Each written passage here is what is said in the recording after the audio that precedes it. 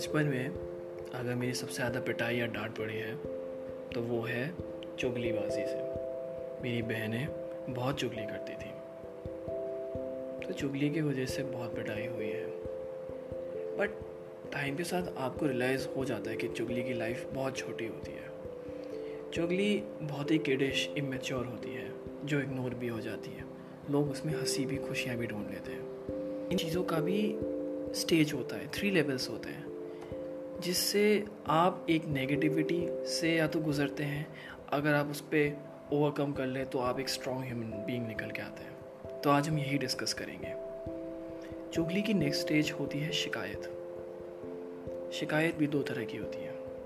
एक ऐसी शिकायत जो आप जानबूझ के करते हैं, जिसमें अगर आपको बोला जाता है या आपको सिखाया जाता है कि पब्लिक प्लेस में खांसने से पहले मुंह ढकिए, या फिर आप किसी ग्रुप में हो तो अपना मुंह ढक के खांसिए, या कुछ भी हो, आपके नेज़ल इन्फेक्शन हो रहा है, आपको कुछ भी हो रहा है, या आपके कुछ पर्सनल हाइजीन का इशू है, so you try to hide, you just try to cover it.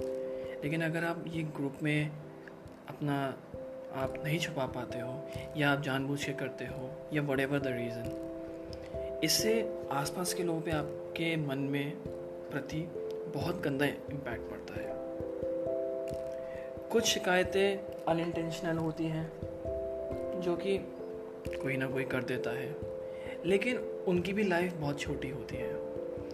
अगर कुछ आप गलत करते हैं तो वो आपको सुधारना होता है, लेकिन आपके पीठ पीछे कोई शिकायत करता है, उसकी ज़्यादा लाइफ होती नहीं है। पर अगर आप अपनी तरफ से कुछ गलत करते हैं तो आप नेक्स्ट स्टेज पे आते हैं, वो है बुराई।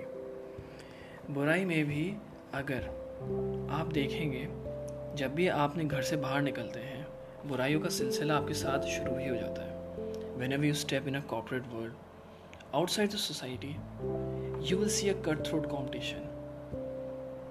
प्रोफेशनल वर्ल्ड में इतना कट थ्रोट कॉम्पिटिशन है, एक ऐसी रैट रेस है जिसमें साम दाम दंड भेद चलता है। कैसे के हाइन पे पहुंचना है, चाहे लोगों को मारना पड़े।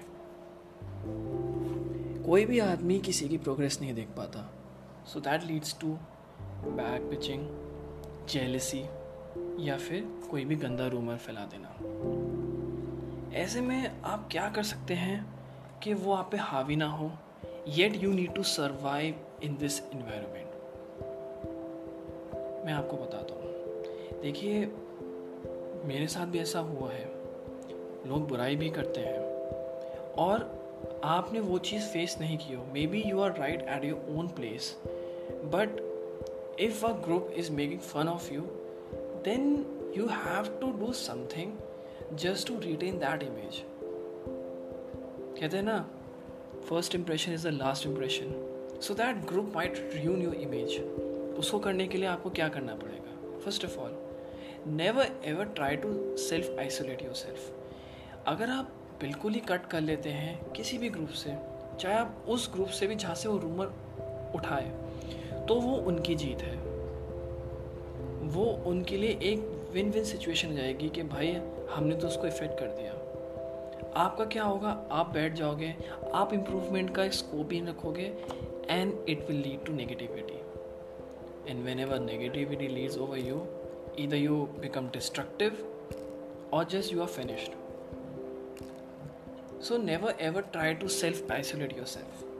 Secondly, जब भी आपकी बुराई होती है उस पर्टिकुलर ग्रुप से या किसी उस इंसान से, आप उससे बात करना बंद मत करिए। Rather choose your words wisely.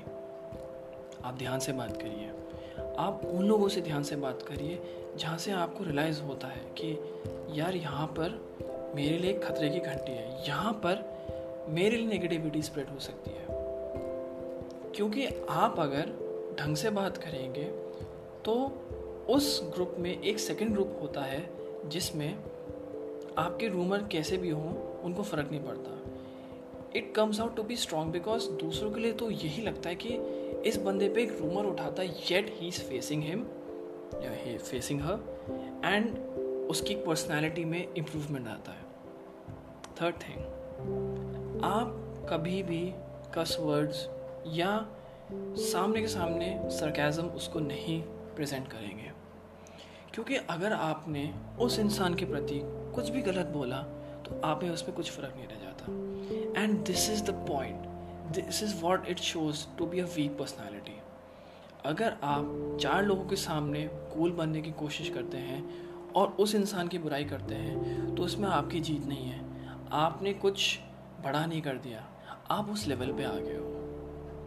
लोग कहते हैं कि staying humble is not necessary in this destructive world, but I must tell you, humbleness is something no one can achieve. It's inherited. यह आपके अंदर से आता है, यह आपकी परवरिश से आता है, यह आपको आपके परिवार सिखाते हैं. आज के पॉडकास्ट में हमने नेगेटिविटी सीरीज़ के बारे में फर्स्ट पे बात करी कि आप नेगेटिविटी कैसे अपने अंदर ही जाने दे सकते हैं. नेगेटिविटी से रिलेटेड डाउन सीरीज़ जल्द ही ख़त्म होने वाली है. ये मेरा अलग सीरीज़ तो नहीं है, बट मैं इसको लॉकडाउन सीरीज़ में ही चलाऊँगा. अब देखते हैं कल क्या अनाउंसमेंट होती है. तब तक अपना ध्यान रखिए, हाथ धोते रहिए, and please please please stay at home, read more books, brush up your skills, and listen to my podcast. If you feel like sharing it with your friends, just share it, and you can always DM me on Instagram. अपना ध्यान रखिए और परिवार से जितना हो सके उनका टाइम उनको डिवोट कीजिए. I love you all. Bye.